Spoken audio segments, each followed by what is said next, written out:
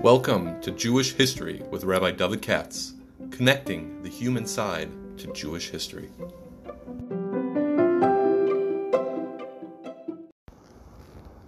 For sponsorship opportunities or to support this podcast, please visit our donate page at www.support.rabbidavidkatz.com. Tonight's talk, number 7, is called The Secular Conflict. Notice the term of that. I chose that title specifically, Secular Conflict between Israel and the Arabs. Today, I think we see elements, we're frightened by the fact that it has elements of religious conflict. Isn't this true? You got the whole Muslim world riled up. This was not the case in the 50s. And that's the interesting part, isn't it? You'd wonder why. But it wasn't the case.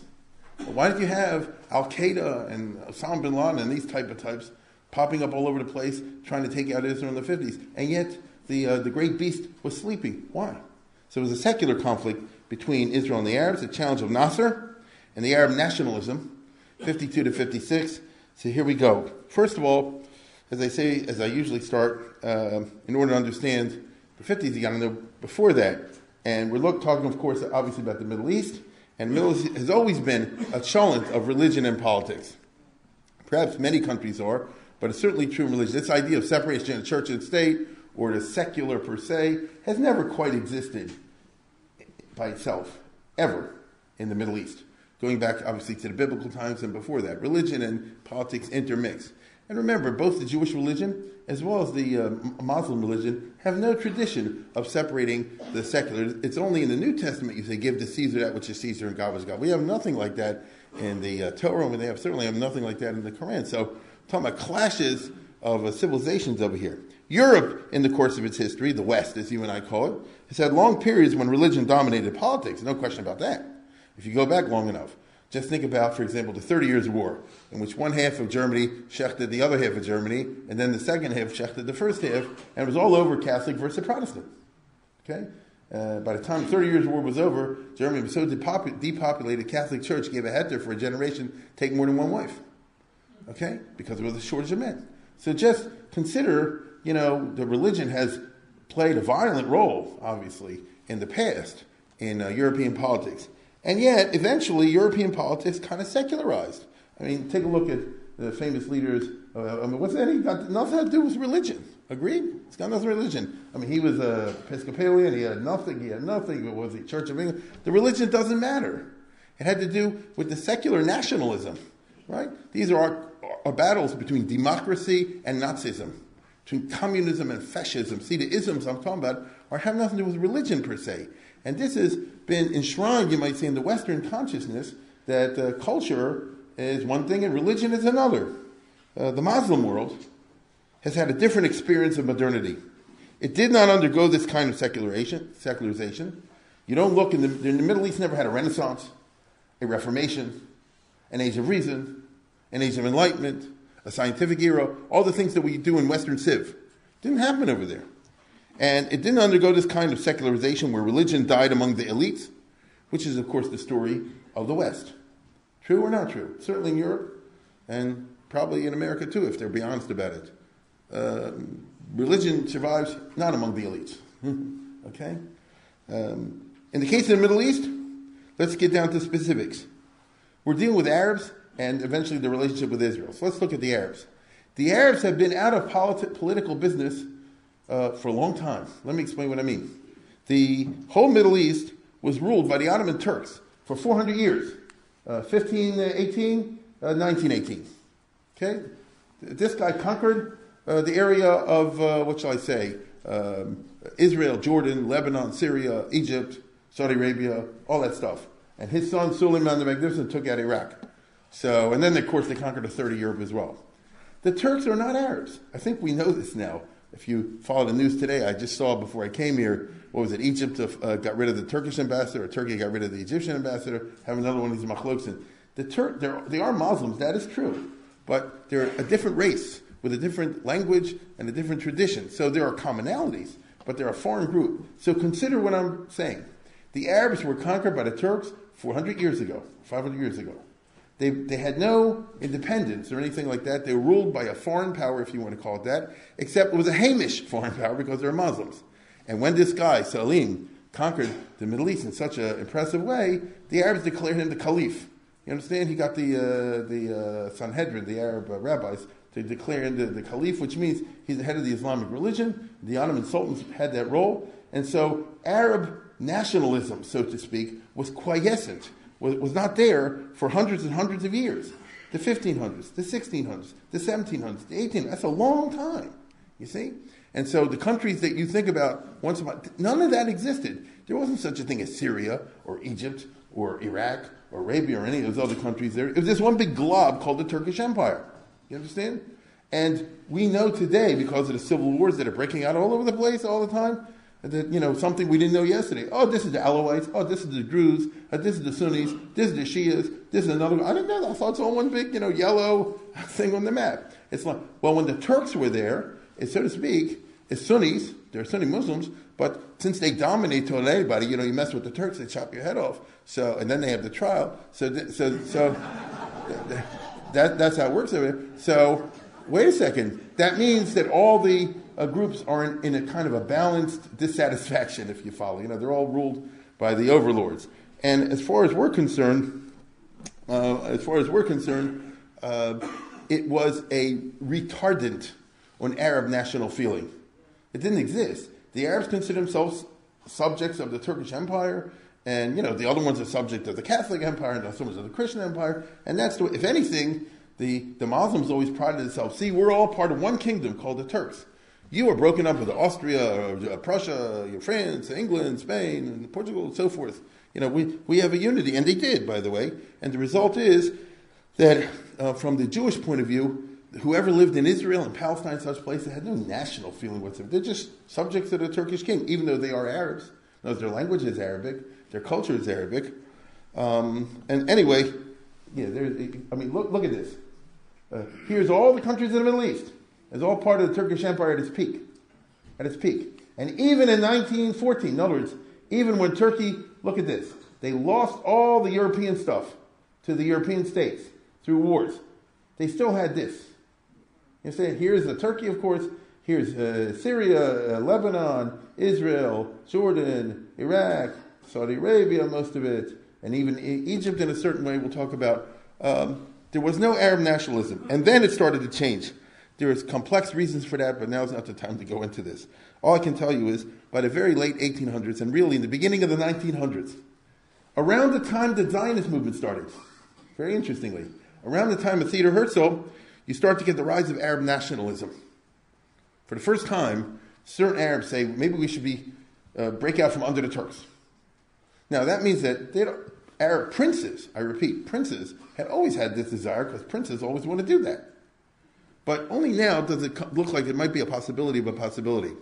Well, not until the First World War, because the Turks are not going to have any of that. And so what they did is they hanged all the Arab nationalists. Okay? So there was always a lot of hangings in Palestine in 100 years ago, in 1913, in 1905, 1910, all the rest of it. It's always the Turks hanging Arabs. And so if you to put it in a cynical way, this could sort of like help the Jews. Do you follow what I'm saying? The Zionists are not being hanged. They're European citizens, or they have the protection of European governments or things like that. That'll make a fuss. If these guys get hanged, nobody cares. Right? And so that's the way it went until the First World War. The First World War, as I explained here years ago, changed everything. Okay? The Turkey made the mistake of getting in the war against England and France. And England and France intended to win the war, and they did, as you know. And so the result was you had Lawrence of Arabia and all that. And here, Faisal was the guy who, under the son of Sharif Hussein, and here for the first time, you have the idea we want to have an Arab state free of the Turks. Never existed before. And the British helped him because both sides, the enemy is my friend, and so both sides had something in common, right?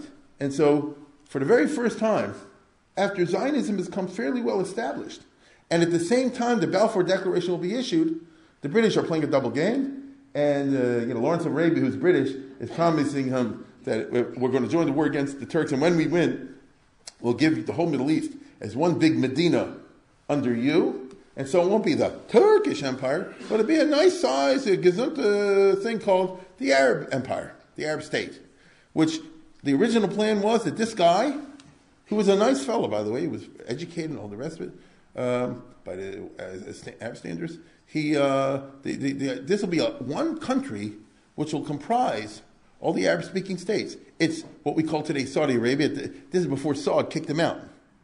You understand? What Saud did was kick out this guy and his family. So it'll be Saudi Arabia. It'll be what we call Israel and Jordan and Syria and Lebanon. It'll be Iraq. That's pretty big. Agreed? And everybody will be one big happy family. We know that, as I said before, the British, for their own imperialistic reasons, and the French, these two guys who come afterward, the Sykes-Picot Agreement, behind the backs of the Arabs, they didn't plan to do that at all. Okay? No, they lied to them. That's what they call it, politics. How many honest politicians do you know? Raise your hand. No. But that's what happens. They were shafted by the British and the French, which they've never gotten over. And it's 100 years have gone by. Right? What I'm talking about happened in 1915. Here we are about the end of the year 2014. Okay? So instead of one big Arab state, which they promised them in the way I just described it, instead, the British and the French secretly planned and carried out, after the World War I was over, that they broke the Middle East up into a bunch of different states. The Middle East that you and I are familiar with. What I'm trying to say is like this. The British and the French invented every single Arab state. They didn't exist once upon a time, and they do now. So let's take a look at the map in the middle. There was no such thing as Iraq. Now, we have learned this, unfortunately, in the United States with George Bush's war, and all of a sudden they did, after the poor GIs and Marines got stuck in the crossfire, right? Turned out, nobody said, this is the Kurds, and this is the Sunnis, and this is the Shiites, who are half hankering to join with Iran, but half not. I mean, nobody told me this, you see? When I was young, and Iraq was just another country. It's America, it's England, it's Ireland, it's Iraq. It's a country. No, it's not. It was invented by the British, who wanted to be sure, by the way, that this area, which is Kurds, should not belong to Turkey, God forbid, but should belong to Iraq, because that way is all the oil. You understand? There was even a machlokes, and the League of Nations had to decide it, that it goes to Iraq, this area. And nobody asked the people over here if they want to be part of that. And you know and I know today the Kurds want to get out of there, have their own country. Similarly, the French, this is part of the Sykes-Picot Agreement, a country was invented called Syria, the Mandate of Syria, which, as you know at this moment, is self-destructing because there really is no such country like that with those borders. And instead, you have a group called the Druze who would like to rule themselves. You have other groups called the Sunnis who would like to rule themselves and everybody else. You have groups like the Alawites, and I don't know, the Shiites have a certain area, and the other groups even I forgot. So the point is that they put it all, and the Christians, by the way. Incidentally, the French are responsible for all the civil war that's going on in Syria today because when the French came in, they knew the majority is Sunnis. They don't want them there. The French army had to fight their way and conquer it because the Syrians wanted a big state under Faisal that I just described. You didn't want a giant Arab state under King Faisal. And the French send an army in there, and so forth. And they made sure there should be a Christian area there that'll be pro-French, and they'll find what shall I say, Shabtai Tzvi type Muslims who will be, they're not exactly Muslim, they aren't, and they will favor them against the regular Sunnis. These are the Alawites. This is where Assad comes from.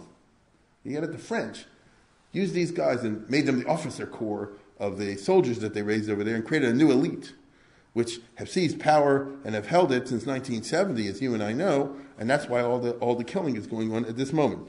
All I'm trying to show you is that instead of having a situation in which you had a clear nationalism, and then you had an independence movement, and eventually you had a certain revolutionary war, and eventually you got to where you want, it did not happen that way in the Middle East, and hence you have all the problems that you have today.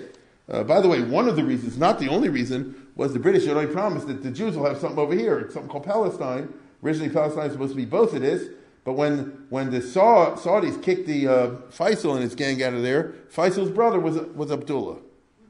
See? So King Hussein and now King Abdullah, that's why they call him Abdullah, right? Because they're the nephews, so to speak, of the Faisal family. And the British had to pay off a debt because they promised they would help him out, and they didn't give him everything, so well, at least we'll give you this. And and King Faisal himself, he said, we'll give you this. Iraq was created to give something for Faisal. So these have to do with debts the British made or felt they had towards individual Arab princes. They have nothing to do with what the people want. So it sounds like we're back in Henry VIII's time. The Earl of this gets this karka, and the Duke of this gets that piece of land. There are people involved over here. And it's 100 years later, and the Middle East is still all screwed up as a result of this.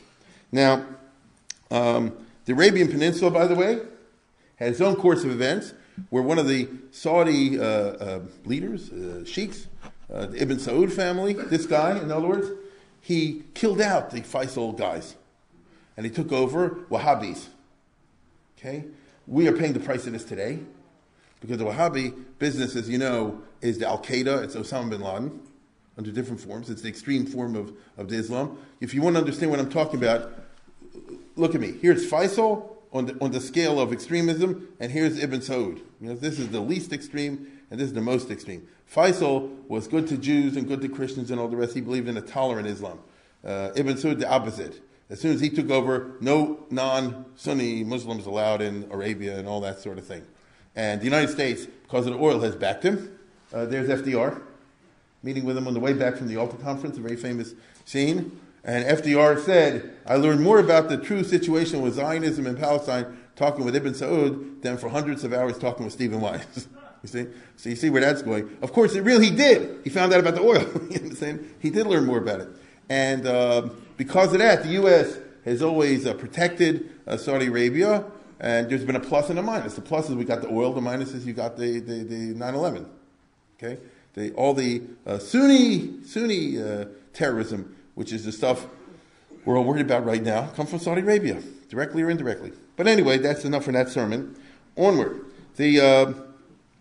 All I can tell you is that's the one case where you don't have a secular state. The other states, as we'll see in a minute, were set up with the idea of being secular states. Egypt, again, is its own parsha. Okay? Egypt was not directly under the Turkish Empire. It had sort of broken away, as I told you, I think last week or 2 weeks ago, it had broken away in the 1800s under its own pasha, and they had their own dynasty, which was Muslim but wasn't under the Turks. And to make a long story short, when this guy was in 1914, he was the official king, or the Khedive, which is a Turkish term, right? The kind of the ruler, officially under the Turks, but not really. The British, here's Lord Kitchener. He's just wearing a uniform, but he's a British. Okay, he's one of the most famous British soldiers, and Kitchener of Khartoum, because he wiped out the Mahdi's army at the Battle of Omdurman near Khartoum and avenged the death of Gordon Pasha. You understand? So they didn't take nothing off anybody. He's the king. He's the real boss. You know, so that's how it works. He makes the decisions after he tells them what decision to make. That's how it goes. This guy tried to make an Egyptian revolt against the British. It didn't work. Okay, this is Nasser before Nasser. Arabi Pasha was an Egyptian colonel, a nationalist. He wanted Egypt for the Egyptians. You can't blame him. But the British came in and crushed him 1, 2, 3. And so Egypt is seething with resentment against the British, who are there, and you can't get rid of them because they occupy all the strategic positions of power. And so there we have the powder keg building up that is the Middle East. So my point is, as I said before, it was Britain and France who created the state system of the modern Middle East. Now, of course, if you ask the Arabs, it's like this. Britain and France were tools of the Zionists. Okay? The states they set up, now pay close attention to this, were secular. Meaning, when they set up a country called Iraq, it had a constitution and a parliament, and it's supposed to be set up as a secular state. In other words, not like Saudi Arabia, a religious state. And when they did set it up in 1922 or 23, it really was. It was not the Iraq of Saddam Hussein. When Faisal was the king there for 10, 12 years, it really was as close as you get to a parliamentary democracy. I noticed they had votes and things like that. The Jews had it good. The Christians had it good. The different Muslim groups, the Sunnis and the Shiites were held in a certain balance. You had a semi-free press. It was what it was. Same thing for Syria in its own way.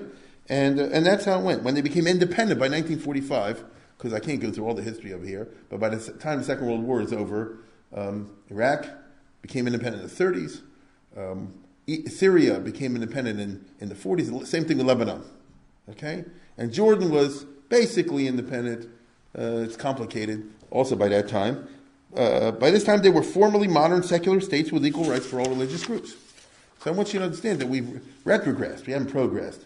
If you went back 60 years, 70 years in the Middle East, with all the imperfections that are associated with democracies and struggling democracies, and we certainly do not lack imperfections even in the good old USA, they were, as I said before, they had votes, they had elections, they had a parliamentary system, the kings were constitutional monarchs, the armies were not that big, you had a fairly free press, fairly free, all those sorts of things. You had basic rights, rule of law. I'm talking about Syria, I'm talking about Lebanon, I'm talking about Iraq, even Jordan, Egypt. Think about that. Because that ain't where it's at today, as you know and I know. But that's the way it was then. All during the years of 1920 to 1945, I repeat, in between the First World War and the Second, and the end of the Second World War, the Arab nationalist movement arose and struggled for independence, which they do attain thanks to World War II and to British policy. So as the British Foreign Minister Anthony Eden, it was the British who set up something called the Arab League, which had their first conference over which he presided in 1945. His idea was, yes, there'll be independent states the way we want them to be, okay? Pro-Western, semi-democratic, subject to British influence and all the rest of it. Naturally, the real Arab nationalists are seized with this. In Palestine, the situation for Arab nationalism totally screwed up. You see, the Arabs haven't gotten over this today, and I don't blame them from their point of view. It should have been that the British took over Palestine like they took over Jordan, and they took over Iraq, and it took over Egypt.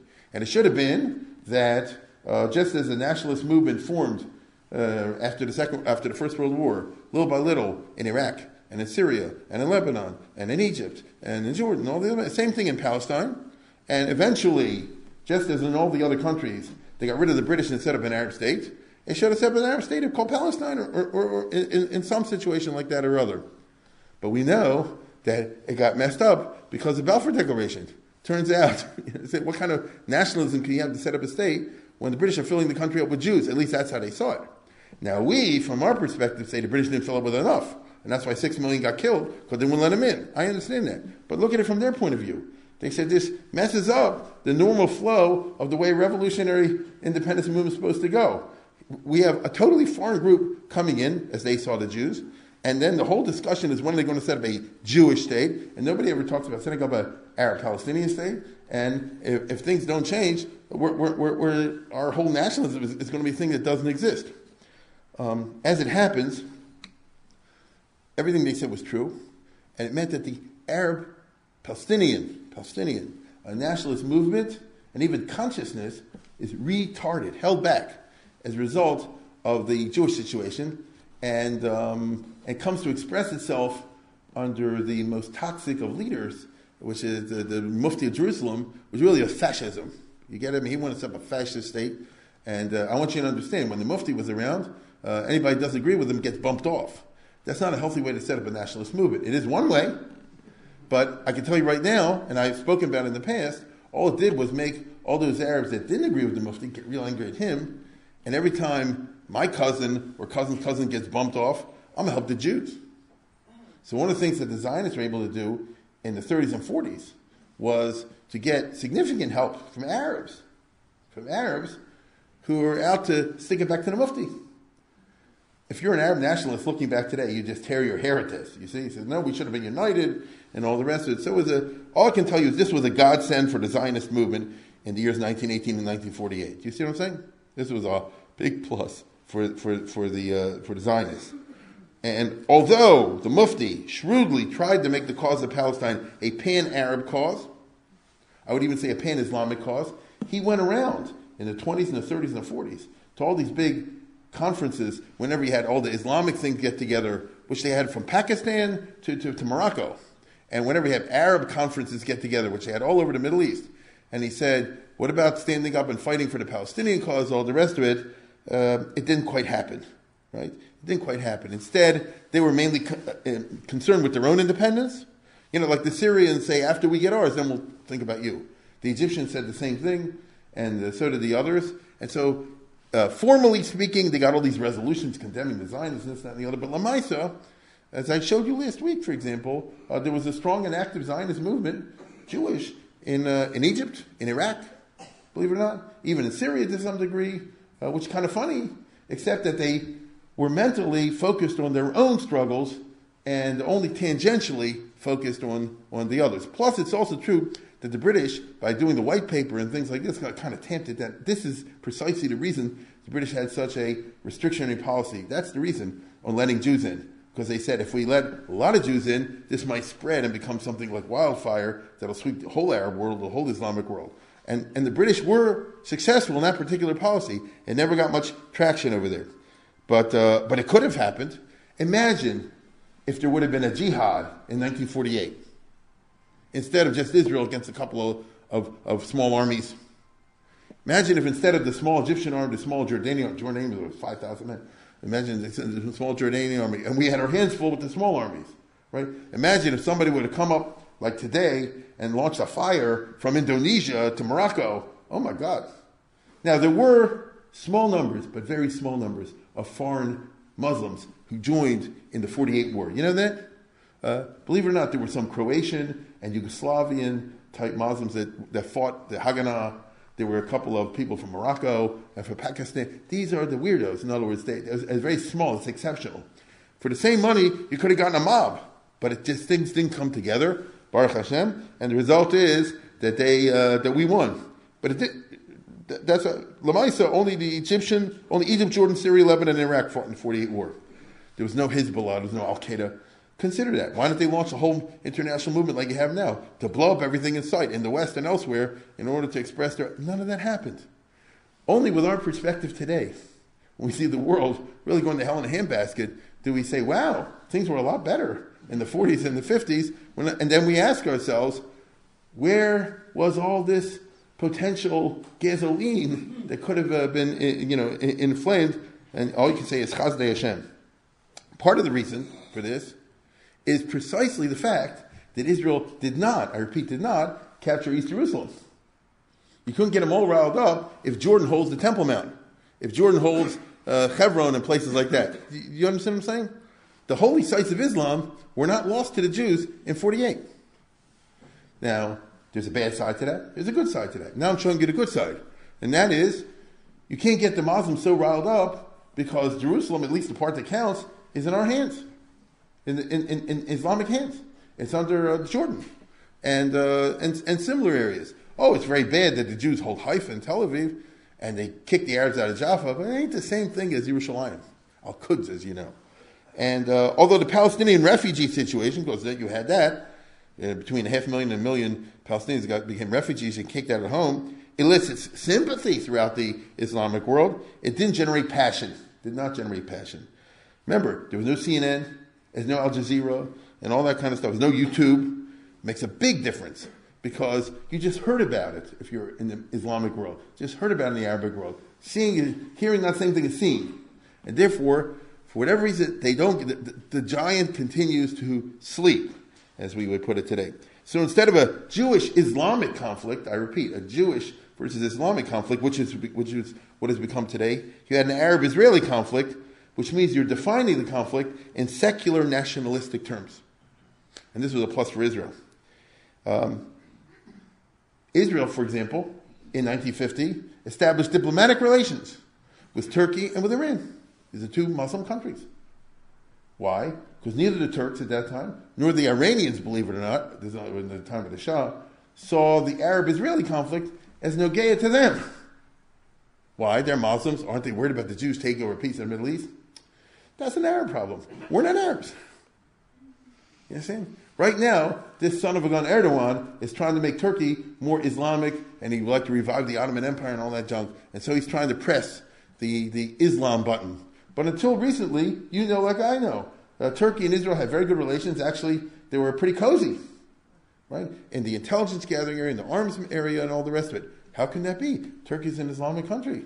Because at that time, the posture the Turks had was, we're a secular state. Islam may or may be out there. Turkish state has always had its problematic relations with Islam anyway, thank God. And it's an Arab problem, and we don't like the Arabs either. Right? Same thing with Iran and under the Shah. We don't like the Arabs either. They feel more comfortable with the Jewish state than they do with the Arab states. This is the way it goes. I'm simply showing you this to see that the conflict did not have religious dimensions so much as it had secular national dimensions. In addition, not having a dynamic Muslim component, the Arab states themselves lack a dynamic, genuine, and inspiring political leadership. On the contrary, the leaders are all hated. Leaders are all fools. How are you going to get passionate over King Farouk, that famous playboy? You understand? How are you going to get passionate over King Abdullah, who's always scheming, to try to conquer Syria, something like that? Nuri Pasha, just look at him. There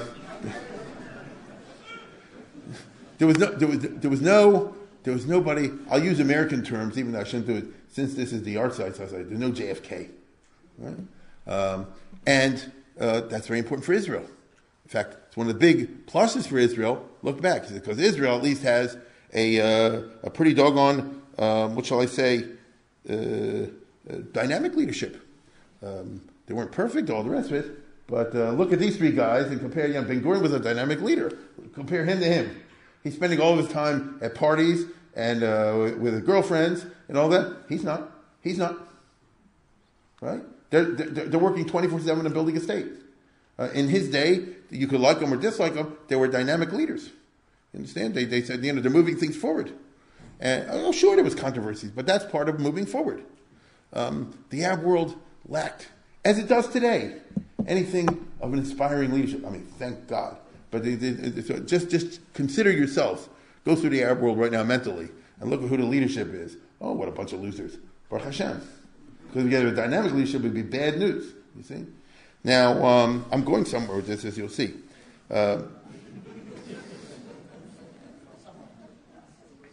Ben-Gurion actually, very often to the general said, he's terrified, where he said, right now we got it good. I'm afraid the Arabs shouldn't have another Kemal Pasha. The founder of Turkey. He was the great Muslim general in the World War I. Remember, the British landed at the Dardanelles, and he beat the heck out of them, didn't he? And he eventually chased the Greeks and the French and all the others out of Turkey and set up modern Turkey. Meaning he was a modernizing, tough, dynamic leader who had the great qualities of leadership. For Ben-Gurion's generation, this is what they're scared of. There shouldn't arise a Kemal Pasha. You understand that? Because Ben-Gurion remembered the First World War. As long as the Arabs just have a bunch of boobs, Abdullah, Hussein, even when he was a kid, and these other ones, nobody even can remember who was the head of Syria or these other places. Then it's good, and he's right about that. Now, it was this fear, by the way, that the Arabs tomorrow, not today, but tomorrow, the day after, might get a dynamic leader. It is this fear that drives the priority that Ben-Gurion puts into the military, which is actually the hallmark of the Ben-Gurion era. In his time, he didn't wear the uniform for fun. Of course, he wasn't in the army. Wear a uniform always to emphasize the militarization of the state. And by that, he said many speeches about this. He says, with us, security means the life of every woman and child. And so we have to keep our qualitative superiority. We have to keep our military edge. I told you before that Israel in these years had a bigger army than any Arab state. Actually, it's bigger than all of them put together, believe it or not, in the early 50s. Bigger than all of them put together. And they had better equipment, and even though it was primitive still, and things like that. And they spent a lot of money on the training, the setting up the infrastructure for an army and an air force, and all that sort of thing, because we're ahead and we want to keep ahead. And Ben-Gurion was the type of person who said, I guess we don't want to fall asleep and let them catch up with us. Got to keep pushing forward. There were big arguments in Israel over how to spend the money, but there was a general consensus that the national security threat comes first. All I can tell you is Israel spent a lot of money in those years to keep the army forward, and they have done so ad hayom hazeh. At the end of the day, the only thing, if you're looking at it from the point of view of al pi derech hateva, the only thing that kept the Arabs away is Israel. They're afraid of Israel's army. That's what it boils down to. If you cancel that out, we're in big trouble. And so they've had, we all know, we give money to Israel. One of the reasons you do is they need the money for all those weapons. He said, why do you need all the weapons for? He said, what do you mean? Where are you living? In the Middle East? It's not the Midwest, it's the Mideast. You understand? So it's that kind of a neighborhood. So we know all this sort of thing. Now, the story begins in Egypt.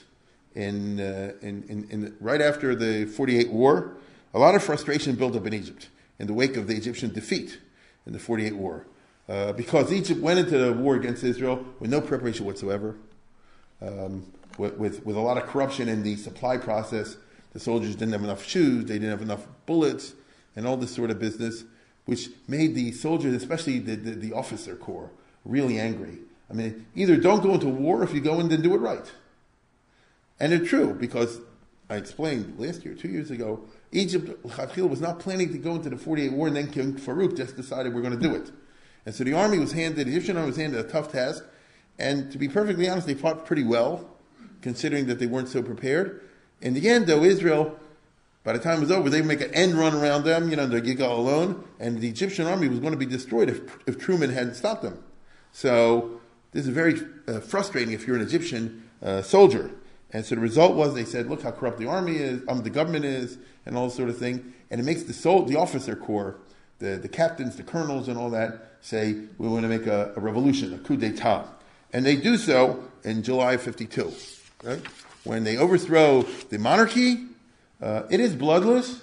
They don't kill the king. They put him on a ship and say, go spend your money in the Riviera, which he does. And they did that. And they said, we're taking over. The main soldier was General Naguib. The second was Nasser over here, we'll talk about in a second. You'll see that their idea was, we want to end a corrupt regime. It was a corrupt regime. Okay? We want to put the country on a road of progress. It was not on a road of progress. I mean, a lot of what they said was true. The question then became, and this is very interesting, and again, totally affects the history of Israel and affects the history of the world, ad hayom hazeh, literally. And that is, once they seized power, and by the way, it wasn't so hard to seize power. They just to control the radio station and the government ministries and all this kind of stuff. It wasn't like the Russian Revolution or anything like that. It's pretty bloodless. The soldiers listened to the officers, and they seized control. And the king, whose corrupt regime was tottering, just left. And so the question then becomes like this. Okay, the wicked witch is dead, now what do we do? The ogre is gone. Now, they said, officially, they want to bring in a democracy. Well, you had a democracy already.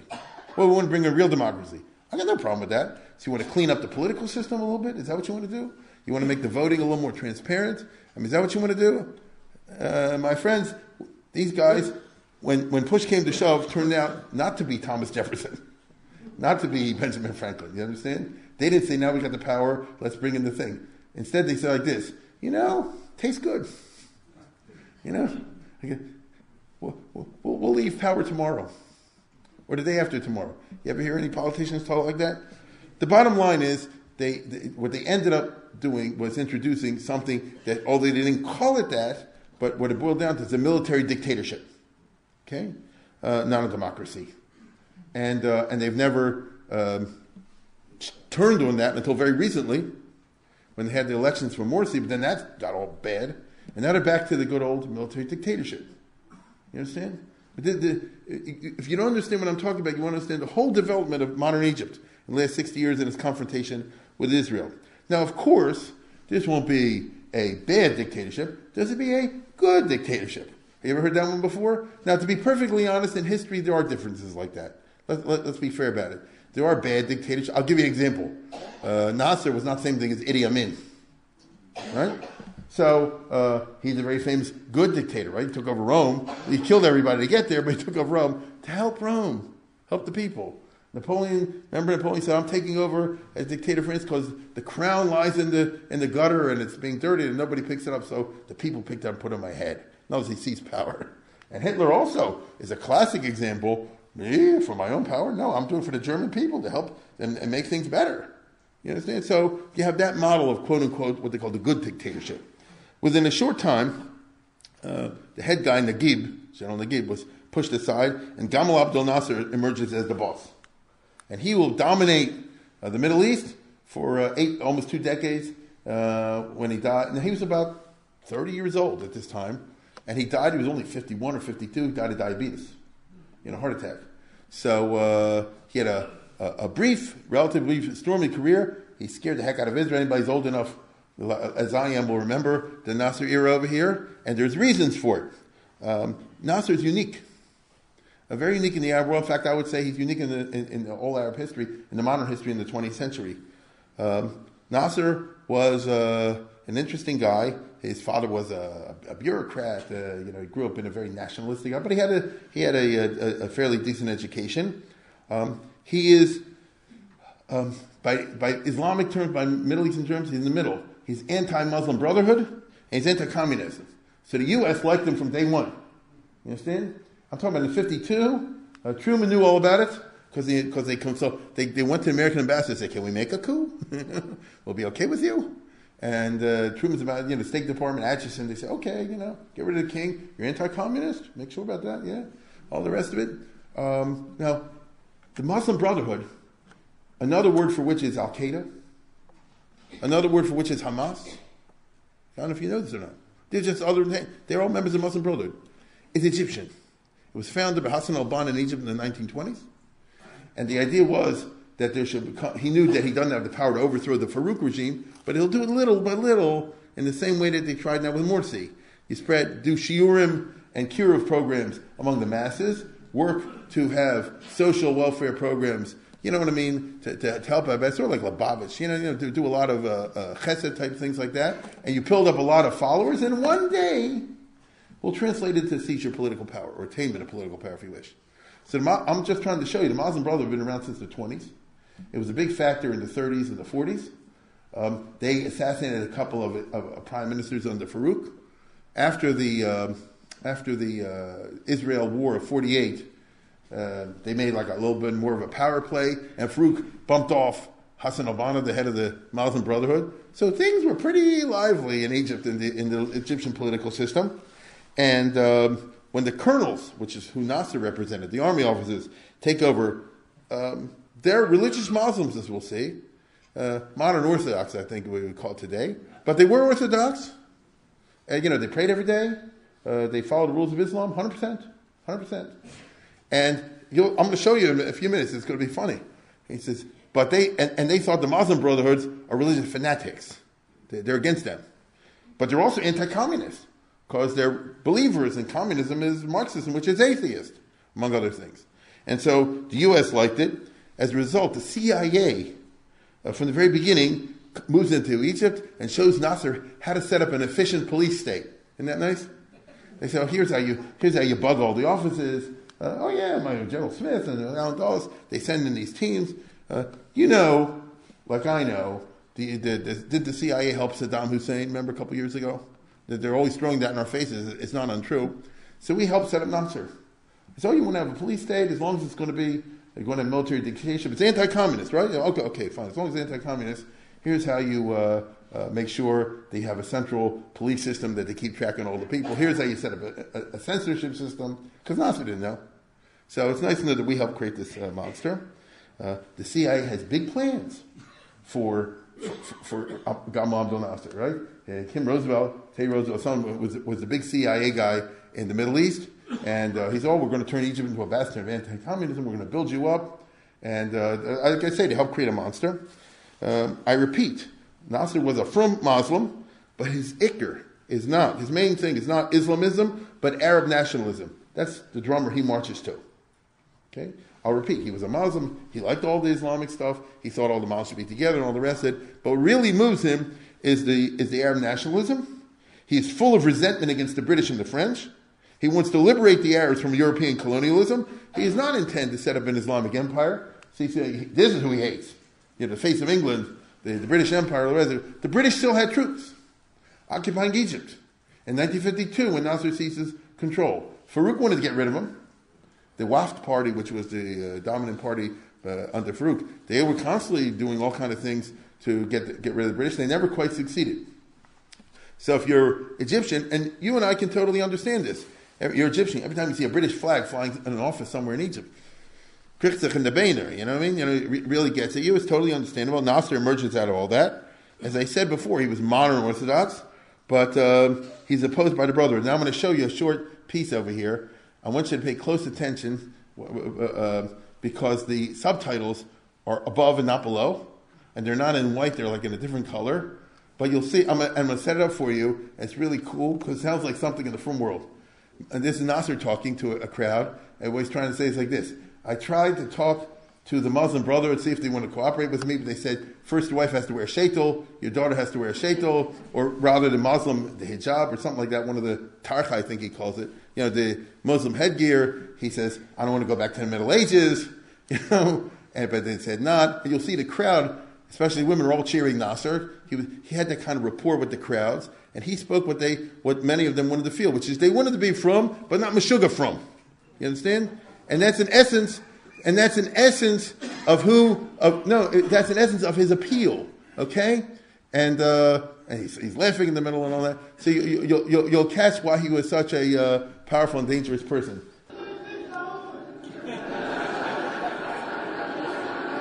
Let the men wear the scarf.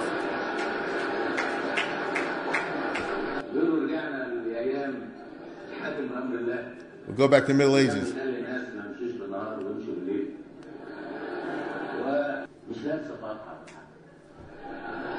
Nasser's daughter's not wearing the scarf.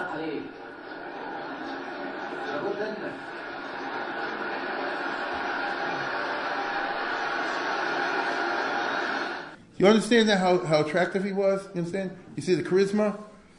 This guy, you were on his side, except he wants to wipe out Israel. Other than that, he's a great guy. This was the problem, right? But I think it reveals what I'm talking about, which is many in Egypt, right, looked at him as the voice of sanity in the religious area and in other areas. And the main thing he said, we're not worried about anybody wearing a shaitel or something like that. We're worried about kicking the British out. He said, liberating Egypt from the foreign influences and things of that nature. And so, because of this, the Muslim Brotherhood tries to assassinate him. They tried a couple of times, and they failed. As a result, Nasser became their worst nightmare. Okay? Here's the head of the Muslim Brotherhood. He is the saint, the god of Al-Qaeda and Hamas. He's Said Qutb. He's the guy who started the whole idea of the Muslim terrorism and the extreme Islam. He's the Rebbe, so to speak, if you want, of Osama bin Laden and the guy now Zahawi and all that. I mean, they looked at him and got, he was hanged by Nasser. Okay? As a matter of fact, I can tell you right now, he became the worst nightmare. Nasser killed and tortured and imprisoned like hundreds of thousands of these guys. So actually, looking back in history, it's like this. He did Israel a big favor. Who knew? You understand? When we were living there, when I was growing up, used to read in the Time magazine, say, Nasser runs a police state, it's a concentration camp, he's murdering people, all of which is true. I just didn't know he's murdering the right people. You understand? Because you let them alone, as Sadat later on did, they grow like a cancer.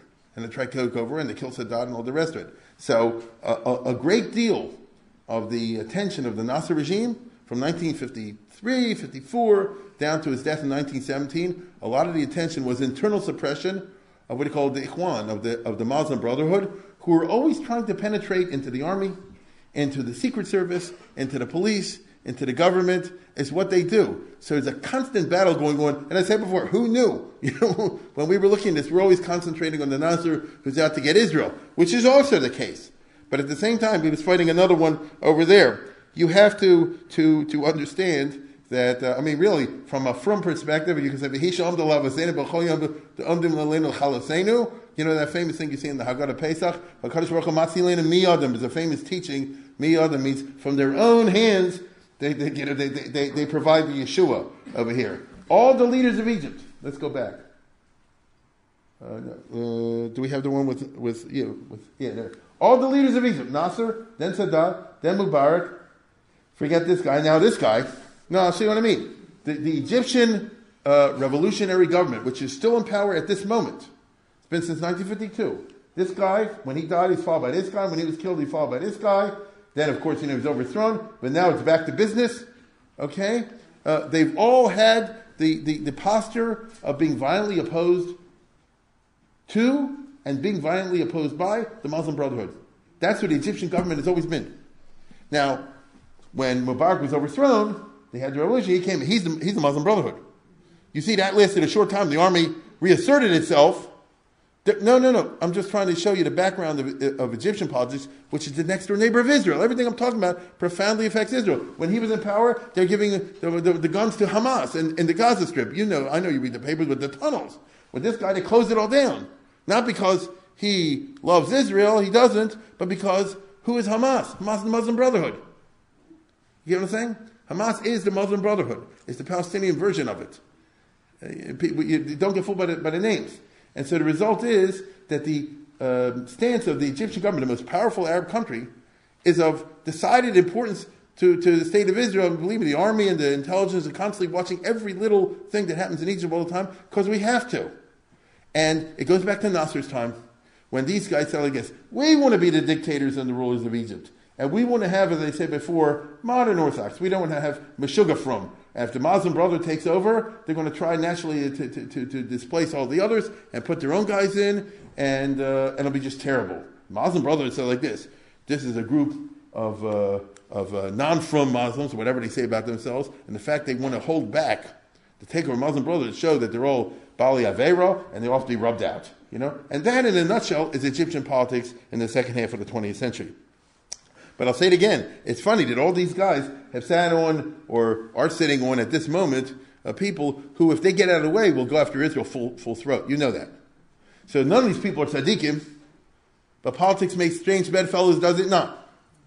Now, Nasser, as I think you've caught from that little piece I showed you, isn't Stam a dictator. He had big plans. First of all, anti-colonialism, which is totally popular in Egypt and the rest of the Arab world. Why not? In this, he's totally successful. In the years 52 to 56, that's when he attains his great success. He gets the British out of Egypt in 54. It's negotiated. The British should leave voluntarily from Egypt in 54. And eventually, as we will see in this series, he kicks them out of the Suez Canal in 56. These achievements enshrine him permanently in the Arab pantheon. You have to understand. If I was an Arab, I'd feel the same way. He says, as far as the Arabs are concerned, this guy did godless, things that cannot be taken away. It used to be that we were under the thumb and the control of the European colonials. And Nasser is the guy who got rid of them. Whatever you hold about religious views, all the rest of it, you can never take this away from him. And that's why he's a unique figure in the Arab culture ad hayom hazeh. He's just dead, but he's a unique figure in the Arab culture until today. Let's see the next one. He negotiated with Anthony Eden in 54, and they did sign a treaty. If you remember, I told you 2 weeks ago, Israel was so freaked out over this that they did the Lavon affair. Remember? That's exactly why Israel did it, because they said, if Britain will get out, it won't be good for Israel, so let's blow up some place in Egypt so the British will still stay and all the rest of it. But that didn't work, did it? And so Nasser was totally successful here. Secondly, Nasser was also committed to Egypt for the Egyptians, which again was totally popular in the country. King Farouk is Albanian, actually. His great-great-great-grandfather, Mehmet Ali, was an Albanian soldier who seized power in Egypt and who brought in all kind of non-Egyptians to form the top ruling group in Egypt. So all the pashas and all the big shots in Egypt, the landowners and the guys who controlled the capitalism and this and that and the other, none of them were really Egyptian, hardly any of them. They came from Albania, from Greece, from Turkey, some of them, from Circassia, which is all the way out in the near the Caucasus. And what they all had in common was, we're not Egyptians, therefore let's stick it to the Egyptians, right? Who will form the lower classes by and large. These guys were the upper classes with all the ownership, and Nasser started a policy of just nationalizing everything. I mean, it was revolutionary. They took all the, 51% goes to the state. We control every business. So in other words, he kicked out an entire group, which was revolutionary. And it was totally popular with the Egyptian people, because what they said is, now the country's institutions, the country's land, and all that sort of thing, resources, belong to Egyptian people. Now, if this was a wise policy from the purely economic point of view or not, that's a separate discussion that maybe I'll talk about a little bit later. But you can totally understand that a person ordinarily doesn't like the fact that all the wealth of the country is controlled by people who aren't from your own group. So I'll say again, they nationalized everything. You see, it's a hallmark of the Nasser program. Nasser was anti-capitalist in the way I just described. And he said so. It's one of the big slogans. We want to nationalize everything and break up the rich millionaires who make money in Egypt and spent it in Monte Carlo as they put it, which was true. All this was not incorrect at all. And they put land reform for the peasants. So instead of all these people, the wealthy class just dispossessed, and the peasants are given their own land. I mean, naturally, he was like a god to the Egyptians because he delivered. Right? It just wasn't talk. He delivered. He's imposed in principle to what he calls Arab reactionaries. Just I showed you before. He's against the people with the hijab and all that sort of thing. This spread across into Islam altogether. I'll tell you an example. The best example of what I'm talking about is that once he got his radio working and he was able to broadcast so popularly to all the Arab world, one of the themes, not the only, one of the themes was against the right-wing Arab reactionary countries like Saudi Arabia. He's the one who said, hey, there's still slavery officially under law in Saudi Arabia, which was true in the 1950s and 60s. You hear what I said? At the same time, FDR was kissing up to Ibn Saud. He had slaves. Okay? Now, I thought this country isn't to Abraham Lincoln and that sort of thing. But they turned it aside when it came to Saudi Arabia. Nasser, as an Arab, right? He said, it just bothers me that we're so backwards in some part of the Arab world and so corrupt that you still have human slavery. Okay? And by the way, here is the slave trade routes in the Middle East. This is just interesting to know. You hear sometimes they say, oh, Jews were part of the slave trade. And some were. But the Jews were like 1%. The Arabs were like 80% or 90% of the slave trade. And look where they do it. Look, I just want to show you this. Here, every summer or every winter, I forget, from Morocco, they went huge expeditions to go into here to round up slaves. I mean, that's what they were. Giant slave-catching expeditions that they round up a zillion people, bring them back up here, and they become slaves. Either they sell them elsewhere or whatever. Here, from Egypt, they used to send down here to catch the slaves, and they would sell them to Arabia and back to Egypt, and the whole area was one gigantic business of the slaves. I read last year, I just didn't have the book with me. I wish I did. From Bernard Lewis, right? His autobiography recently came out. He's the famous Orientalist, as they call it in the great universities, a Jewish guy. And he said, I remember like 20 years ago, 25 years ago, something like that, he was at some conference in Spain, and he met this famous American guy, a professor, African-American professor, who was a bucky in slavery or something like that. And he asked him, maybe the guy's name was Abdul or something like that, I'm going by memory. And he said, why do you have, why are such names popular in the black community? He said, we don't want to have the names of those who enslaved us. He says, so Bernard Lewis says, then why do you want to have the names of the people who sold you to the people who enslaved you? You understand? Why is a Muslim, if you tell me they want to go back to the ancient African religion, I get it. If you tell me they're against the Christian religion because of the slave religion, I get that too. Why do you want to be Muslim? He said, they're the ones who started the whole slavery business in the first place. But life is not like that. Anyway, the fact is that Nasser pestered him so much till Saudi Arabia abolished slavery. Now, they didn't really do it, but at least on the books. And why did he care? His idea was Arabs have to be progressive. You see? And so I think you're starting to get an idea why he attained such a wide popularity. Social welfare. He's the first Arab ruler everywhere to start a social welfare program with Social Security and unemployment insurance and that sort of things that you pick up from the West. His Achilles heel, again, Baruch Hashem, his Achilles heel was, he was like all these leaders who arose after the Second World War, including Israel, committed to socialism. They thought that's the wave of the future. And because they made a socialist economy, Egypt has been economically retarded in a profound way ever since then, which is great for Israel. If you had a powerful, strong, capitalist, wealthy Egypt, Israel would be in deep trouble. You understand? But in the contrary, you know and I know, they depend on money from America all the time. They depend on money from elsewhere. They can't make the economy work. But Nasser, everybody understood, meant well. The trouble is that, as with socialism, he just made the proclamations and people had to figure out how to do it. He promised a job for everybody. There's a law in Egypt till today, which is an interesting law. If you graduate college, you're guaranteed a job. If you can't get a job in the private sector, they'll give you a job with the government. I mean it. And so the result is you have a gigantic, bloated bureaucracy. That's an understatement. Okay? And once you have that level of bureaucracy, it's inevitably corrupt at a profound level. Just, think about it, it's common sense. And in addition to that, Egypt has always had a baby boom.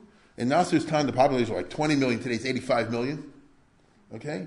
And when you put that all together, it's a highly dysfunctional situation, which is why Morsi couldn't solve anything either. Why was he unpopular? because the Muslim brothers said, when we take over, we'll make everything good. But you can't. You understand? You don't have the infrastructure to make everything good, and so they're always 1 week away from starvation. And all this has been a plus for Israel, who they wanted to wipe out, and they still do, but this is the way it goes. This has always kept Egypt an economic basket case. And finally, Nasser personally was a modest person, and he was not corrupt. And this is absolutely unique in the Arab world. Okay?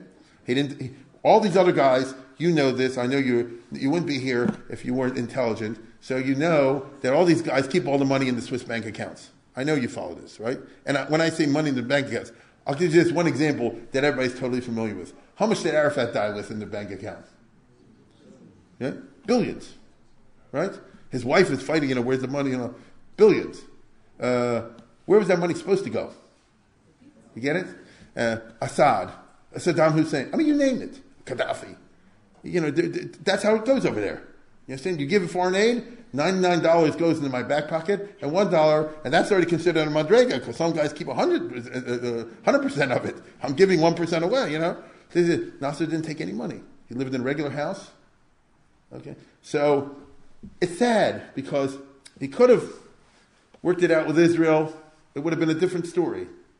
But he was, at the same time that he had all these personal virtues, he was committed, as you know, to the destruction of Israel, as we'll see, although that's a very, very, very complicated story. But for the reason I just described, wherever you went in the Middle East, in his time, there were pictures, like you go in the Machane Yehuda, you still see pictures of Begin. So you see, when all the Machane Yehudas of the Arab world, so to speak, the Shuk and the Bazaar, wherever they were, from one end of the Arab world to the other, you don't see pictures of Nasser. You don't see no pictures of Saddam Hussein, right? You don't see pictures of Morsi, but you don't see pictures of Nasser, because they say, why can't the others be like him, even though everybody knows he was far from perfect. Okay, as you see, he was a popular speaker who could certainly heat up the crowds by appealing to Arab sensibilities, and the CIA gave him a bribe of millions of dollars. Kim Roosevelt came and gave him, I forget what it was, $5-10 million bucks. That's how the CIA operates, you understand? So they gave him $1 million. Instead of putting it in a Swiss bank account, he built a gigantic radio tower and broadcast to the Arab world. He had a bigger radio tower than anybody else in those days.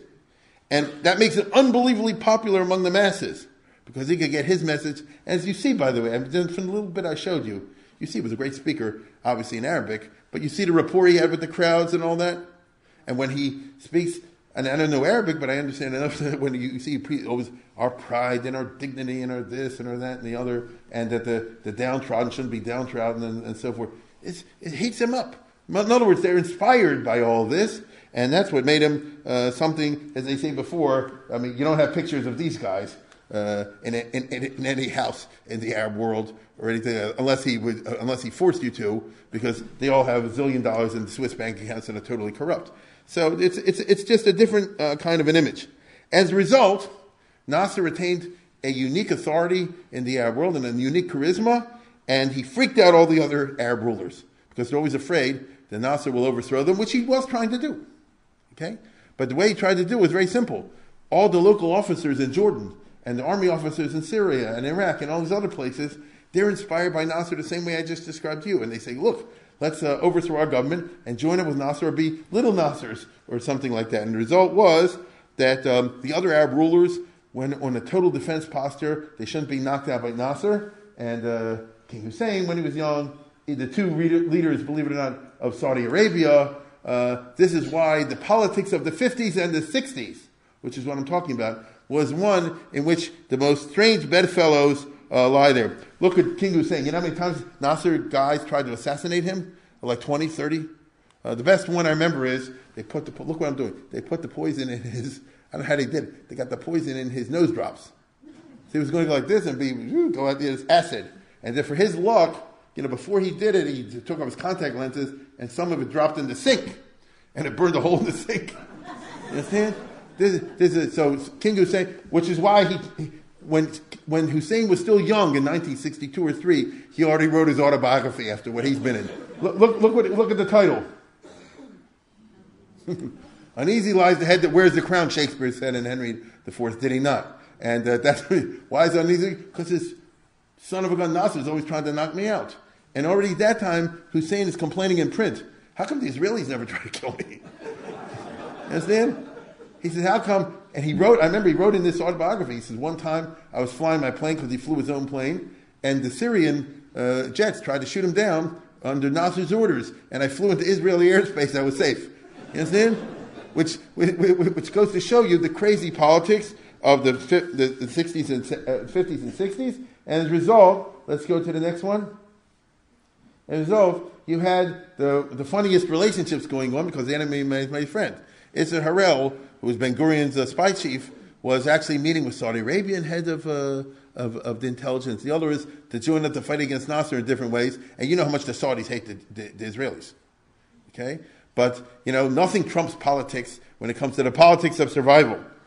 Okay, now what about Israel? What about the Jews in all of this?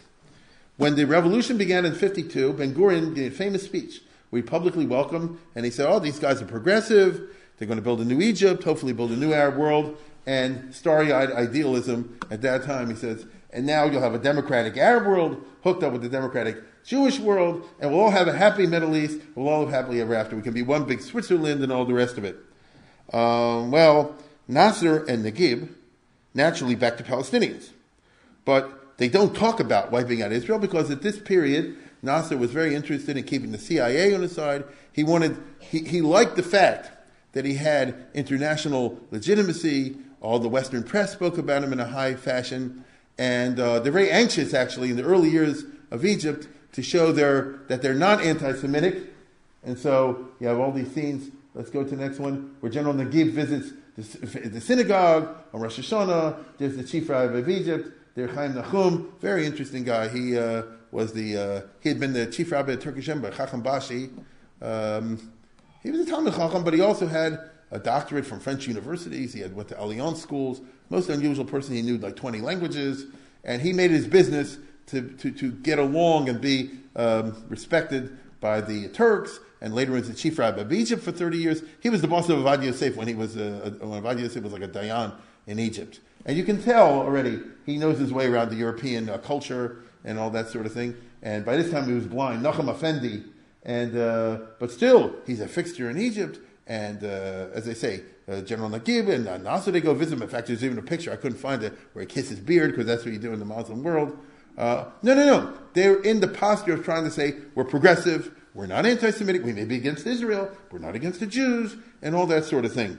Now, through numerous intermediaries, Israel approached Nasser in the years 52 to 56. Even though they're at war, behind the scenes, a lot of conversations were going on. I'm going to show you an extended period, which is in English, so you can see for yourself, in which they're going to, you'll have an Arab diplomat and an Israeli diplomat. The Israeli was Zalman Divon, who was a big macher in the foreign ministry, worked for Moshe Sharet. And you'll see that they were talking behind the scenes, unofficially in Paris, to try to work out some kind of a deal. Problem is, you couldn't work out a deal. We know today, you don't have to be a cynic, just a realist to know, ain't never going to be a peace between these guys because the agenda is to wipe out Israel. I mean, that's the way it goes. But Nasser, in this early period, you could argue with what I said, and many will. But Nasser's period was like feeling his way, and how should it be towards Israel? Let me run this by you, and you can see it for yourself. Sharet, Ben Gurion's foreign minister, initiated more secret contacts. Sharet believed the best way to ensure the security of Israel was to understand the Arabs and negotiate peace. Sharet sent Devon to Paris, the UN General Assembly's temporary home. For Egyptians, talking to Israelis was taboo. So Abdel Rahman Sadek was nervous when he was summoned by President Nasser. I went in and I found Gamal Abdel Nasser standing in the middle of the room. He said, I want to tell you that you have my permission to continue talks with the Israeli in Paris.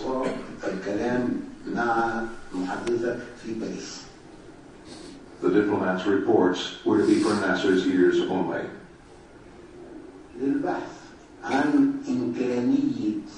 He said, I want you to see if there is a chance of avoiding bloodshed.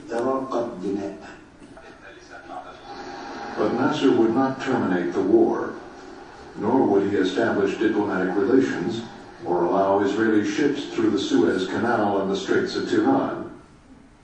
Sharet was disappointed. Sharet's message said that we were sorry, of course, but the Egyptian government would not change its official policy, which was a clear anti-Israeli policy. Sharet's repeated offers to start peace negotiations were turned down. So you see what was going on in these years behind the scenes, but it couldn't work. Nasser was torn between making peace and not making peace. He plays with the prospect of getting some land back. In 54, 55, 53, 54, there was all these plans. This is yesteryear, where the U.S., as we'll see, and Britain had his ideas, give back the Negev and then everything will be okay. Or let's give back the area around Eilat so it'll be a direct line between Egypt and Jordan and everything will be okay. Give back this, give back that. Ben-Gurion, you got the wrong guy. I mean, Ben-Gurion Sharet was not into that. And second of all, would it really have worked? It's one of these situations where you offer him, and then we'll go. See, Nasser at the end of the day was a big liar, among other things. And he was a slippery customer, even though he was attractive in other ways. And Ben-Gurion, though, is freaking out because he sees that Nasser is the new Kemal Pasha. He's the charismatic out leader. He freaks out that Nasser is getting traction throughout the entire world. Nasser may be planning to create a huge coalition to attack Israel. He's the guy that could do it. The main problem, as I told you, was Nasser was a rug merchant kind of negotiator, trying to get all you can out of here. And Nasser succeeds, unfortunately, in getting the Palestinian question becoming a fixture in the emerging third world, whose emergence first happens in the 50s, because they don't get their independence till the 50s. And so Nasser becomes a main leader of the group of four. These are the leaders. I mean, it's 1 billion people, between Indonesia and India and Yugoslavia, something in Egypt. You're talking about a huge group, and they want to be neither for the West nor for the East. They want to play in the middle, play America and Russia off against each other. So Nasser, instead of being simply the leader of Egypt, becomes a huge figure in the third world. And then they have the Bandung Conference in Indonesia in 1955, April 55. That's the first third world big conference, and Nasser was successful in getting them that Israel's banned. Israel is a member of the so-called geographic Asia, but they wouldn't allow Israel in. He gets the conference to condemn Israel as an imperialist aggressor. This is the first step, April of 55, in the delegitimation of Israel in the third world, such as you and I see, unfortunately, all the time at the Durban conferences. I mean, now it's just we're so used to it, it's nothing. It starts over here when Nasser is in this big gathering in Indonesia. Look at all the countries represented in the Bandung conference. It really freaked Israel out. You can understand it. This takes place about a month after Ben-Gurion's Gaza raid, which killed a lot of Egyptian soldiers. Nasser realizes he's militarily weaker than Israel, which has been arming full throttle since 48. And therefore, Nasser, at this Bandung conference, hooks up with Zhou Enlai, the number 2 guy in China, Red China, complaining about his inability to get weapons to modernize his army. The Israelis are hitting me, I don't know what to do about it. There's Zhou Enlai. And Zhou Enlai very famously says, why don't you go to Russia? And Nasser hesitates. If I go to Russia, it will alienate the next 2 guys, right? Foster Dulles, the Secretary of State, and his brother, who was the head of CIA. Under Eisenhower, the 2 brothers, one ran the State Department, one ran the CIA, and the slogan of John Foster Dulles is, Halonu ato l'tzarenu. Are you for America or not? Right? Not for America, ain't for Russia. For Russia, get out of here, right? And Nasser, his whole career is trying to say, no, I'm for me, and I want to do this. And Dulles is saying, it's fish or cup bag. Make up your mind. Tell us what's going on over here. And all I can tell you is that the result is that Nasser eventually will go to Russia, as you'll see. I'll tell you a very important point. Once again, Nasser left the military in his entire career to his number 2 guy, to his best friend, who was a jerk. Thank God. Abdul Hakam Amr, who he had been a colonel, like Nasser. I want you to understand, and anybody has any military knowledge whatsoever, a colonel can't run a brigade. And a colonel certainly can't run a division. They don't know how. And a colonel certainly can't run an army. Right? They don't have that kind of training. The way it's supposed to work is like this. You spend so and so many years as a lieutenant, so and so many years as a captain. It's not there for fun. There's a savara behind it. Then you get experience as a major. After a while, then you move to lieutenant colonel, then a colonel, then a brigadier. It's not there just for decorations on the shoulders. You have a certain amount of managerial experience. Could you take a person, think about this for a second, take a person who runs part of the drugstore and now make him head of the whole chain? You can't do it. So Abdul Hakam Amr had been a colonel from a military family, and he was politically Nasser's ally. They were both really tight together. As Nasser says, you're the defense minister, you're the commander-in-chief of the armies, all the rest of it. And he remained that until the 67 war. One of the big reasons, my friends, that Israel won the 67 war, thank God. One of the main reasons was the head of the Egyptian army was a boob. You see? They had huge weapons and armaments, and they had a trained staff. You know what I mean? They put a lot of money into it, but the top guy making the top decisions was a fool. You take my word for it, or wait a couple years and we'll get to it. Now, this was a good thing for Israel. That's all I can tell you. Really, when you look at the events, what's going on in the Arab world, you could really say, Chazdei Hashem kilo, kilo, rachamov. On the other hand, Egypt does go to Russia. And it will be transformed by Russia into an actual real threat to Israel for the first time ever. Because I've been telling you over and over again, under the old system, Egypt had a poor and weak army. And now they won't, at least potentially. Nasser goes for it. It gets together with Khrushchev. Next thing you know, they're getting MiGs, and they're getting tanks, and first they get the junk, but after a while they get the good stuff. And when they get the stuff, Israel freaks out because for the first time, Israel's isolation is greater than it ever was since 48. Nasser has proved to be a formidable foe. And Israel starts to see existential threat. I'm building up what's going to end up being a Sonic campaign. Because Israel got really scared. He said, oh my God, now we have something we never had before, which is an enemy army that Mamish could break through, could destroy us. Will Nasser prove to be a formidable military foe? This is the big question in Israel in 55 and 56. Will his unstoppable success so far progress into military victory and Khurban Medinat Israel? After 55, after this deal that he makes with Russia, the Israelis routinely bracket Hitler and Nasser. Okay, you see this over and over again in the speeches and in the pictures.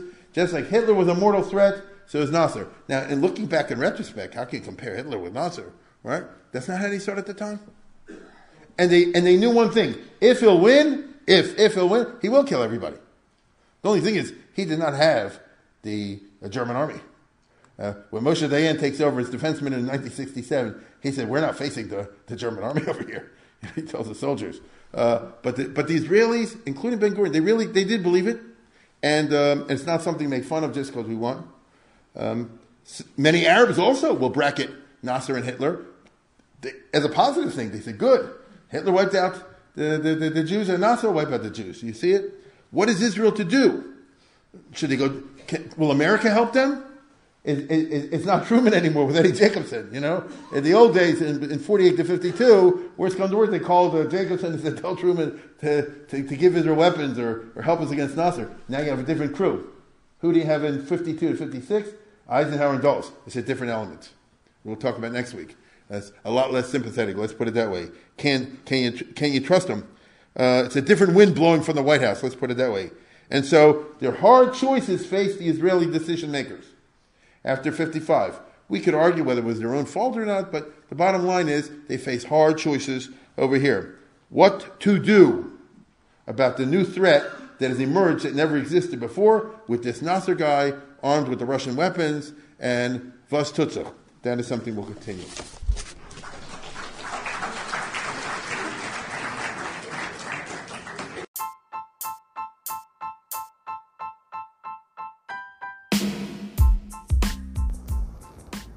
For sponsorship opportunities or to support this podcast, please visit our donate page at www.support.rabbidavidkatz.com.